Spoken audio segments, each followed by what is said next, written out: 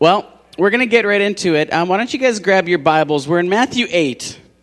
And, it's going to go a lot quicker now. The Sermon on the Mount took a long time. But now that we're in Matthew 8, the encounters with Jesus are incredible. And the way that Matthew presents them is not on accident. They're thematic, and he puts them back to back for very specific reasons. And we'll get into that in just a moment. But let's just pause. Let's have a word of prayer. And as usual, let's just pray that the Holy Spirit would fill each one of us. Church is never meant to be a passive thing where we come like a lecture or school. Instead, this is a time where we come actually meeting God. When Jesus went to the house of God, he went there to commune with him. He called it his Father's house. It was a place where he could just go and be with his Father. It's just a set-aside time. So let's just pause, ask the Spirit to fill us, and then we'll get into the text.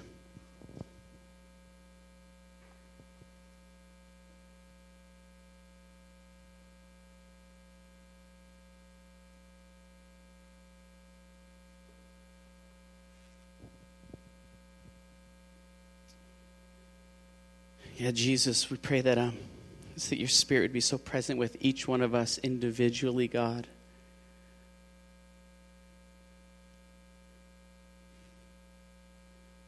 God, when your Spirit came at Pentecost, everyone heard in their own language. God, you spoke to each person individually. I pray that you would do the same this evening, that everyone would hear it in their own language, God, the way that you've created each one individually. Our unique DNA based on our experiences, things that have happened in our lives, God, things that you're calling us to. God, we all have a different language that the Father has with us. And I pray that your Spirit would speak to each one of us uniquely and beautifully, Father. Thank you, God. Amen. Well, it seems that every single time I teach something, God is speaking to me outside of the passage. The Bible is living and active, and we all know that. And I came across this video on Facebook, and many people have been sharing it. It's been going viral. And I really think that as I watched it, God was just revealing something to me about his heart. So I want us to watch it. It's uncomfortable. And I want you to think about one thing, is that where would Jesus be in this scenario? Like, where would he be in the midst of what we're about to watch? Which side would he be on? Where on the streets would he find himself? And then we'll go from there. Okay, Matthew. You cannot trust in Jesus. You cannot have faith in him apart from the grace of God. The grace of God that causes men to be born again. It causes men to walk in newness of life. You cannot muster that up apart from the grace of God. You must cry out to him for mercy this morning. Jesus, have mercy on us. Jesus, have mercy on me, a sinner. Young lady, you don't have to be a murderer this morning, young lady. Don't listen to the wicked counsel of these orange-vested people. These orange-vested people who are rubbing you on the back and telling you that it's going to be okay. It's not going to be okay for your baby. It's not going to be okay. Your baby is going to be torn limb from limb. Your baby's head is going to be crushed. Your baby's going to be destroyed with chemicals. It's not going to be okay this morning. And it's not going to be okay for you unless you repent.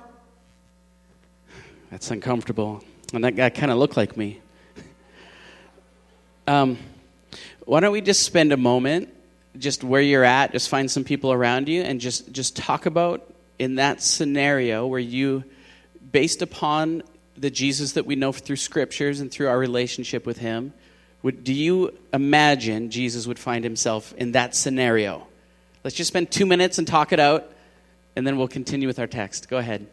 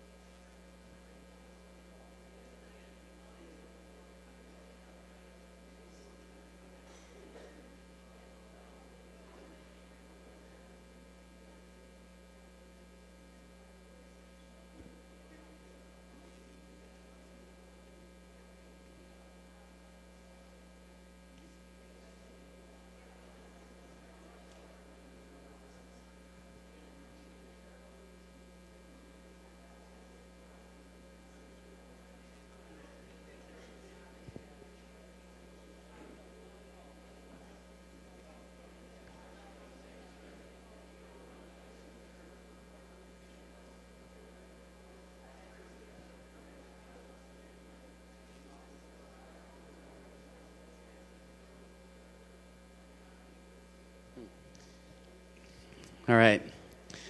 Well, that's good. And obviously in a situation like that, there clearly, it's not a black and white thing that we just witnessed. There's gray all over the place.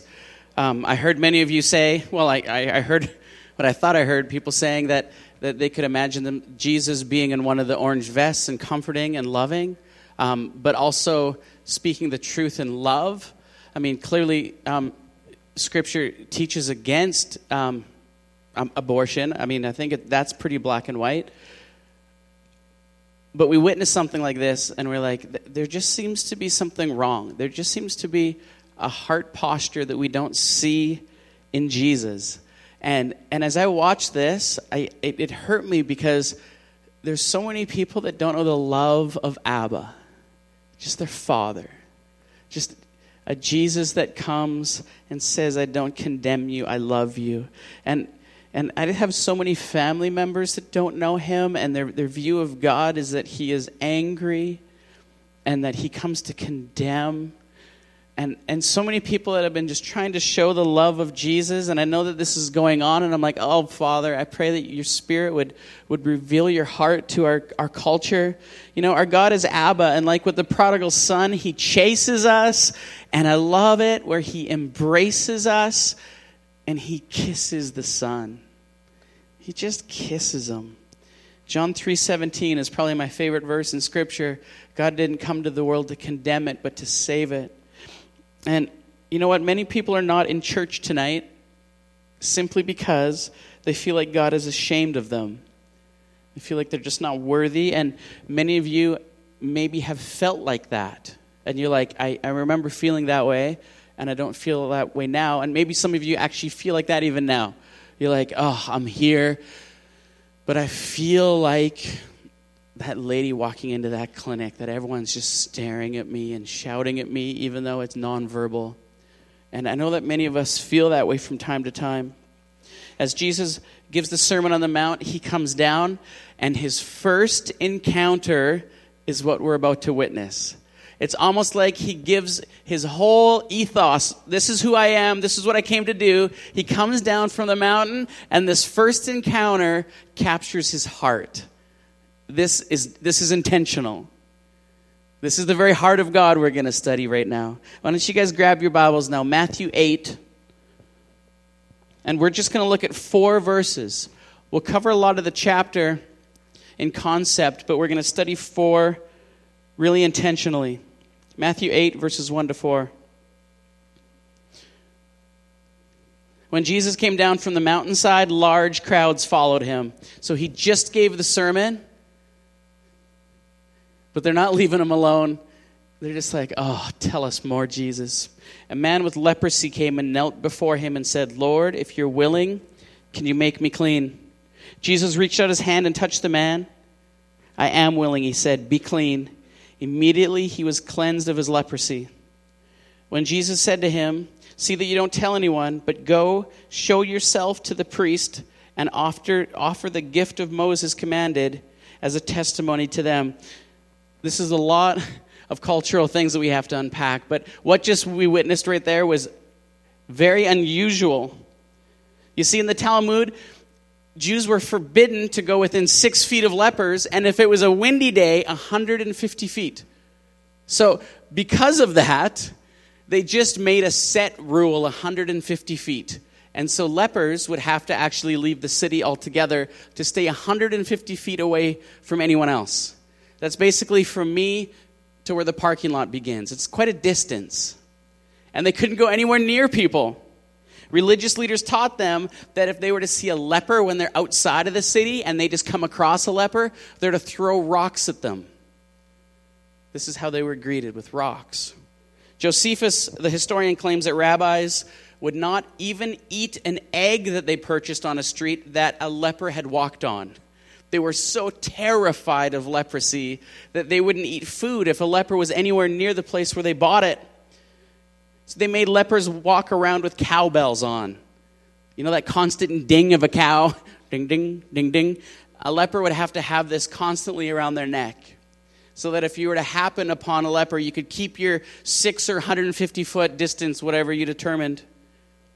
Everything about leprosy ended your life. If you found on yourself a white swelling mark, kind of like a bit of a rash, you know when you get a sunburn and it's like a white swelling, you'd have to immediately go to a rabbi. At that point, according to Leviticus 13, they would determine if you had leprosy or not. So there's all of these rules. If the hair is discolored, if it changed color, if it grew, anything like that, you were deemed to have leprosy. And at that moment, everything shifted. At that moment, immediately the rabbi would take your clothing and tear it. He would rip it. He would actually take the person's hair and mess it up. No joke. They would then say, you have to leave the city immediately. You have to cover your mouth, and if you see anybody, you have to yell unclean. So unclean! You have to look around, hide yourself, yell unclean. And so they would walk through the city until they're outside of the gates. Once they're there, they're to grow out their hair. They're actually supposed to cover their top lip with hair. That's grow a mustache. It symbolizes their uncleanliness. It's the original concept of the dirty mustache.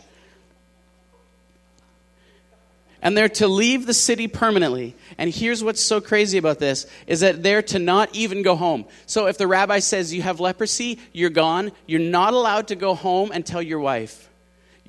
Someone would go in your stead. You're not allowed to go and hug your kids one last time. You're not allowed to go and talk to your friends. It is illegal to greet someone with leprosy. Oh my goodness. Josephus said, for lepers, it is as though they are already dead. Just imagine. The rabbi says it's leprosy. You will never speak to your family again. Your best friends are dead. You can't touch them. You can't talk to them. Absolutely crazy. Imagine living your life. You're going to bed. You look on your arm, and there's a white sore. It's unfathomable. And it ends with you looking like a whore. When we were in India, I came across this lady, and we were just right in the middle of Delhi, and this lady comes up to me, and she had a hole in her whole face. Like her nose was gone. It was just nasal cavity, and she just had stumps, and she was just coming up to me like this. And I was terrified. I didn't know how to deal with this lady, and she was just coming after me, so I'm just like, ah! She was so hideous. Leprous, the word means scaly. And what happens is that where your skin is, it develops tons of scales and blood flow is cut off, and it gets so numb. And so people actually get the appearance of a lion because their skin bunches up, their eyebrows furrow, their eyebrows and eyelashes fall off. This is sort of what leprosy looks like in its early stages. If you're to look up leprosy on Google image search, it's so gruesome. This was like the nicest one that I could find. And because of just this rotting, they say that there's this smell that goes along with them that you could taste. It's just this rotting, and it's constant. And they lose all sensation, and fingers actually begin to fall off. You got a picture of that, Matthew? That's how their hands turn after a period of time. It also attacks their larynx, so that lepers speak with this rattling sort of hoarseness. And they say that a leper is something completely different. You can smell them, you can see them, you can hear them. And so the Jewish people associated all skin diseases with sin. So they assumed that the leper was just a manifestation of sin. So if you have leprosy and it shows up as leprosy, they're like, you clearly had a sin. This is God's judgment upon you. This is who you are now. You're cut off permanently. Absolutely terrifying. So imagine this scene. Jesus is walking down from the mountain. He's got tens of thousands of people with him, and all of a sudden, he hears people screaming. Because if you see a leper, you have to yell unclean at them. You have to make sure they keep their distance. And if you're a really spiritual Jew, you take rocks and throw it at them. So Jesus is walking with the group, and all of a sudden he hears them screaming just from all over the place. Like, unclean, unclean. And everyone's pointing, unclean, unclean. And he hears the ring of the bell. And people are trying to get away from this leper to keep their distance, so the crowd would split in half. Men would be throwing rocks.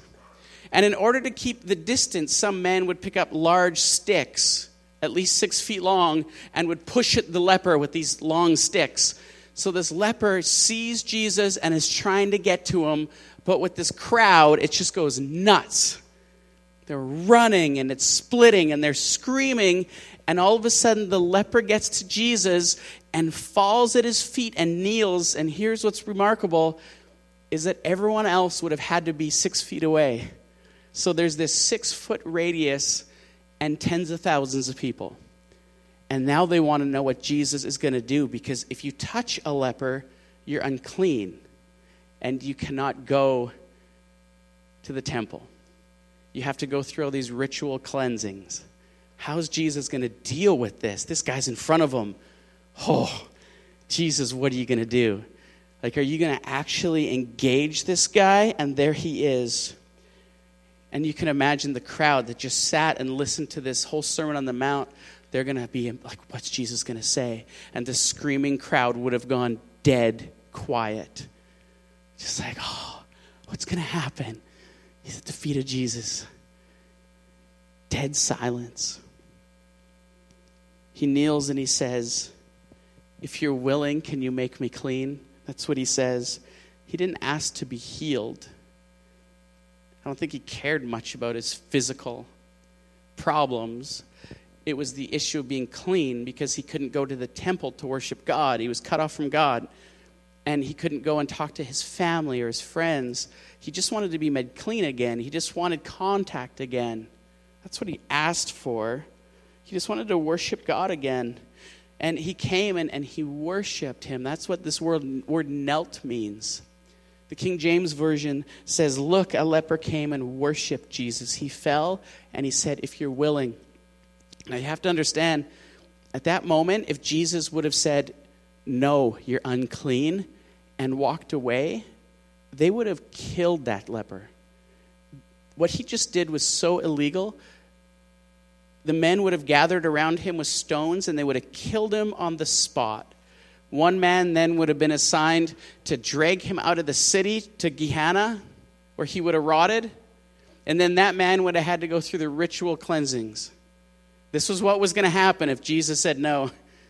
You see, he knew that Jesus could heal. He had the power. That's why he said, if you're willing. He just wasn't sure that he wanted to, because no one else would ever come near him or touch him, and everyone else was ashamed. So he's like, are you the same? Are you willing? What does Jesus say? He says, yes, I'm willing. He said, be cleansed. He cleansed him. And then Jesus reaches down and he touches him. Do you see how powerful that is? This leper hasn't been touched in years and years. No one's touched him. Imagine having nobody physically touch you. And then suddenly, God himself, with the power of the Almighty God and the perfection and the purity of God, reaches down and physically touches you. The feeling that would have created in him. You got to understand that Jesus didn't have to touch him to heal him, right? The very next story, right after this, Jesus continues walking and a centurion comes and he says, my slave is sick. And Jesus says, take me to him. And the guy says, no, I'm not even worthy to have you under my house. Just do it from a distance. And Jesus says, he is healed. Jesus heals the next guy from miles away. He doesn't have to touch the leper. These stories are side by side to point out that Jesus, God himself, touched this man. It's the highlight of the entire ministry of Jesus that he reached down and touched him. He touched him. And he made him well. Unbelievable. And he completely healed him physically. Fingers were regrown. I want you to imagine that. You're standing in this 6-foot radius. You're watching. The leper puts up his hand. And was it like a slow healing? Like all of a sudden fingers slowly grow? Whoa! Or was it like, did they pop up? Like what? What happened? Everybody would have been like, oh my goodness. And here's the crazy thing, is that this man whose skin and nerves and everything were completely destroyed, you think, It couldn't have been a complete, 100% change, but it was. Listen to this. This is what Jesus says. This is what we can misunderstand. Then Jesus said to him, "See that you don't tell anyone." This was important. The leper did go tell people, and so Jesus couldn't go preach in certain areas because the crowds were too big. "But go show yourself to the priest and offer the gift Moses commanded as a testimony to them." What is going on here? In Leviticus 13, it was required that before you're welcomed back, if you're healed of your leprosy, you have to go and present yourself again to the rabbi. "Rabbi, I've been healed." And then the rabbi would look for any white mark. This is all that it looks like. I got a picture. This is what the beginning of leprosy looks like. If you have that, you're not clean. This guy did not even have a white mark. Fingers regrown, face fixed, nose repaired, all extremities on the body rot in leprosy. And he's completely made well. Oh my goodness. You guys see this? Jesus says, "Go, present yourself and show the rabbi how perfect this healing was." But what is this gift that Moses commanded? This is where it gets amazing. This is what happens. If a leper was ever healed, which it has never happened before this moment, ever, but it's still in the book of Leviticus for a reason you'll understand in a moment, this is what you have to do. You go to the rabbi, he looks you over, no white spot, okay, good. Then you have to bring 2 birds. This gets kind of gross. We're not going to use the communion bowl as an example because we're going to use that later. You take 2 birds. You kill a bird. Then the priest would empty his blood and pour it into a bowl. This is the gift that Moses commanded. The second bird you'd take, you would dip it in the bowl of blood and then let it go free. This is what Jesus is talking about. This is the gift that Moses commanded. This is a powerful image. He's saying, you're completely free now. You're free to go home. I want you to imagine this moment now. The leper is free to go home, to open the door of his house and see his wife. He's no longer the leper. Who knows what his name was? Steve. But everything about him has changed. He gets to embrace his kids and play with them and snuggle them. He gets to see his wife. I want you to imagine the reunion there.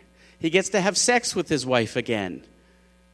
Sometimes we don't think about these things. He gets to go to his friend's house. He gets to have a meal. He gets to go and back to the synagogue. He gets to go to the temple. He gets to worship God.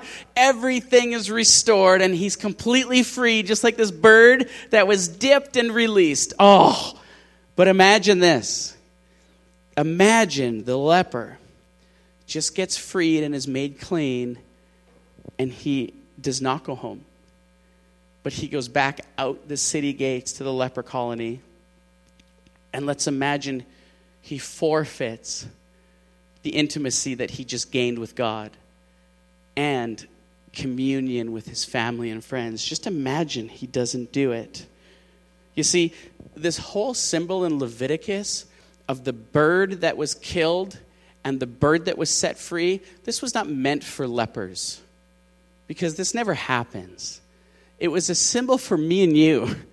This is a symbol of Jesus in the book of Leviticus, saying, just as leprosy was viewed as sin, it's saying that in that same way, there is one that will come and die, and his blood will set us free. This is Jesus. That's what the symbol is for, and that's what Jesus is saying. But you know what? So often, we do the same thing in that we just go out to the leper colony and we just don't walk in new communion with God. The gift that Moses commanded was for each one of us. We need to step into it. Listen to this. This is what Paul says to the Galatians. He says, "You, my brothers and sisters, were called to be free.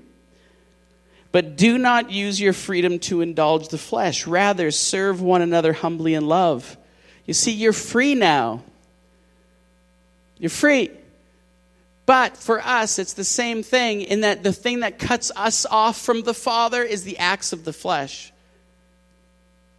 This is our leper colony, and we isolate ourselves from him.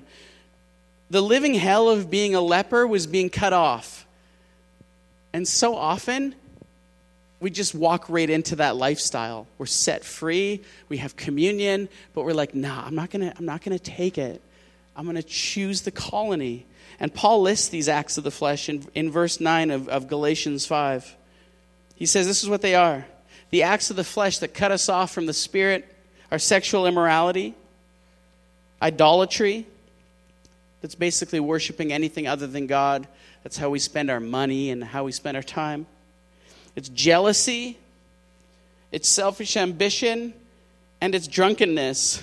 Basically sex, power, wealth, and drunkenness. And they isolate us from the Spirit. They're our leper colony. And you know what? This is Kelowna, isn't it? If you're to tell anyone outside of Kelowna where you're from, try it. They're like, hey, where are you from? Oh, we're from Kelowna. And they're like, oh, party town. It's like, what? Yeah, you're from party town. You're from that place where all things of the flesh are celebrated. And it's true. You know, when did the word party come so synonymous with the acts of the flesh? When did that happen? As kids, if ever you were invited to a party, it's like, a party? Any kind of a party. Hockey party. It's like, yes! Birthday party, class party, any sort of party. Because here's what a party always meant. A party always meant a few things. It was celebrating something. And it was always, your friends are going to be there. It was communion. And it was a moment where you didn't want it to ever end. It was like, okay, we're having this party, and you just enjoy it. You just take it all in. You don't want anything to get in the way of what's going on right now, and you don't want morning to come because you're at a party. Am I right? Oh, a party. I just love those so much, fully embracing the moment. And as adults, these events change, and they're usually built around other things like booze and just general debauchery. It's so different how they change, where we insulate ourselves from the moment, where we actually insulate ourselves from other people. A party used to be all about being there with people. Now it's all about these things that make me just isolate and insulate. And I don't understand how that happens, where it's just a dulling and a numbing of our reality. Quinn got married yesterday to Anna. It's quite the event. I'm surprised they're not here. Yeah, that's pretty good. And on Friday night, we partied. Let me tell you. They came over. I went to bed, and my stomach hurt just from laughing. It was it was something else. Like, we had so much fun. What was interesting is that I laid in bed. I just thought to myself, that was such a fun night. And nobody had even a drop of booze at that party. And I just thought, imagine New Year's parties, guys' nights out, girls' sparkling hill days, just where we just get back to the just joy and laughter and the presence of each other, where we fully embrace the moments. You see what I'm saying? Like when this view of a leper colony where we isolate ourselves, and it's by the acts of the flesh. Why are we so drawn to those things? Why do we forfeit just the presence of God so easily? Why do we just lay it down so simply? We've been just released, and he says, go for it. You've been freed by the blood of Jesus. Go for it. Listen to what Proverbs 31 says. This is so crazy. It is not for kings to drink wine, not for rulers to crave beer, lest they drink and forget what has been decreed and deprive all the oppressed of their rights. Listen to this. Let beer be for those who are perishing, wine for those who are in anguish. Let them drink and forget their poverty and remember their misery no more. You're thinking, what in the world? I am not anti-alcohol. You can revisit the marijuana message from the fall. I believe that alcohol has got a very beautiful place in the kingdom of God. It was used for celebrations Proverbs says that wine gladdens the heart. There's nothing wrong with alcohol.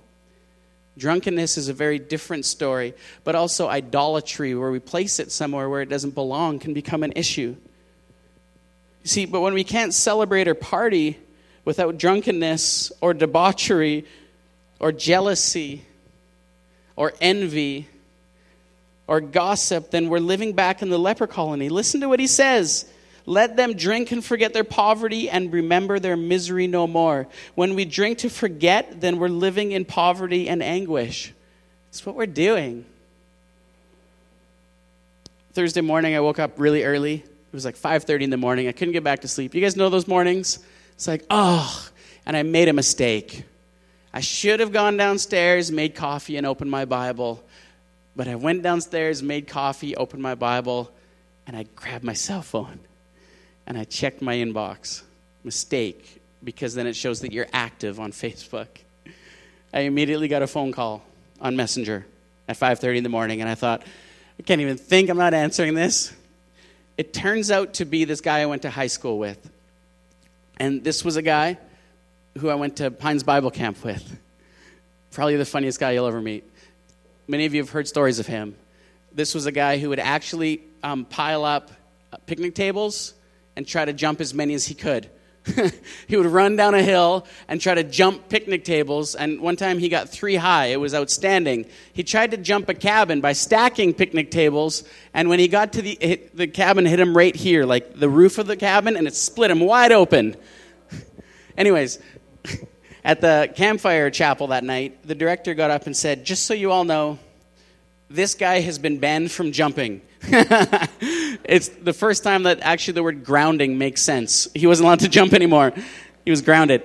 And he would sit in the back row with me during the campfire times, and he would rap all the songs. like he'd rap. It was so funny. This guy was hilarious. After that point, he chose the life of the leper colony, and he just went fully into the drug scene. If you're to go to Grand Forks and say, who do you think of when you think of Pothead? His name is the first name. He just went full into just that whole scene. And this was the guy who called me. And this is what he said, is he messaged me and he said, is there anything happening with Jesus involved in Kelowna? I'm like, yes. And he goes, send me the links. And so we're talking, and he's sending me all these Lecrae songs, this, that, the other. And he said to me, listen to the lyrics of this Lecrae song. And I'm like, that's cool. And he says, hear what it says about drinking and drugs, how they make you a slave. And I was like, my goodness, what's happening here? And I said, what happened to you? And this is what he said to me. He said, you know what I realized? He said, Bible camp was real life. And he says, I cannot believe that I have been missing out. He says, I've been missing out. I have been choosing this colony where I am separating myself from each other and from God, and I am invited to freedom, to full access with the Father, for relationship with each other that is not insulated or isolated. He said, how did I miss out all these years? I'm pretty sure we're going to start to see him around here soon.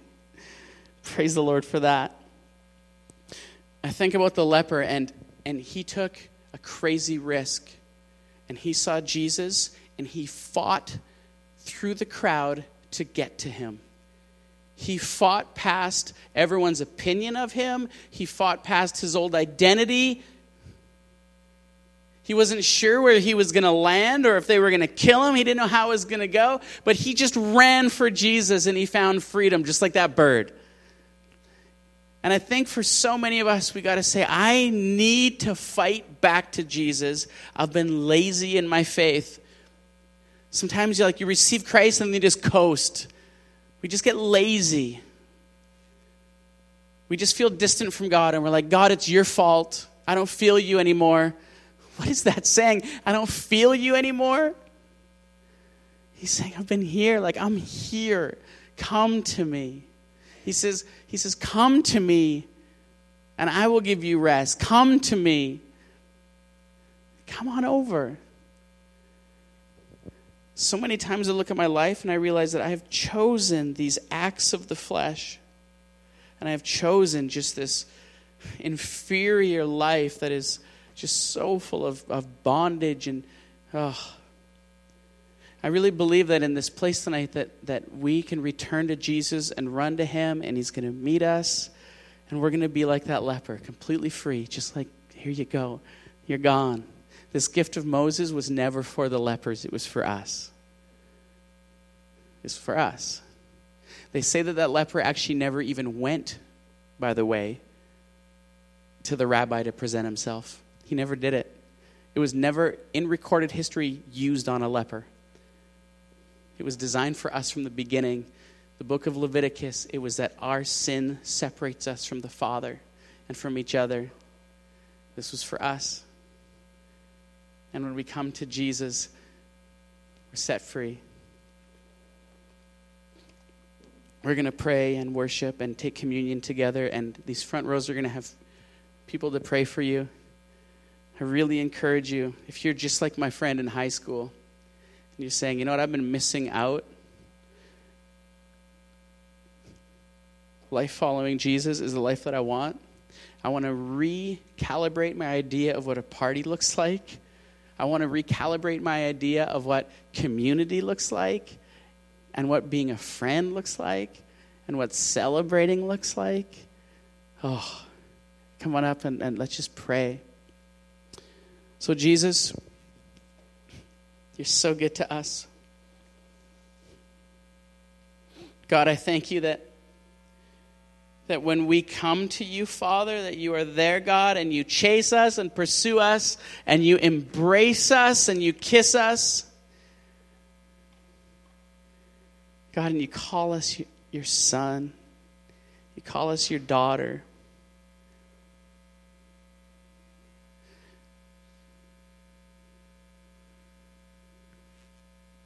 That you don't count our sins against us, God. You say that you don't count our sins against us. That you embrace us. And you say, call me Abba, your Father. You have full access to me. Jesus, I pray that you would just completely renew our minds tonight, God, as we worship you. God, as we take part in this act of communion, God. God, where we're dipping the bread into the juice, God, this symbol of what in Leviticus you did for us to set us free.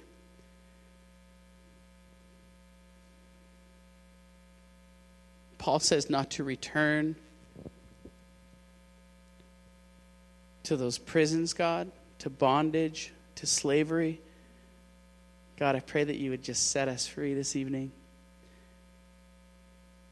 Pray that you'd renew our minds, God, and soften our hearts, God. I pray that you'd prepare us for more. God, I really believe that we're in this space where you have more for us, God, where you're saying, I want new wineskins. I want you to be open to more of me. I want you to be open to new revelation that didn't happen when you were younger or a teenager or a kid or even last year or even in the winter, but something brand new. God, may we have open hearts to you, Jesus. God, we worship you now through your body and your blood. And so I invite you to come forward and take communion with us.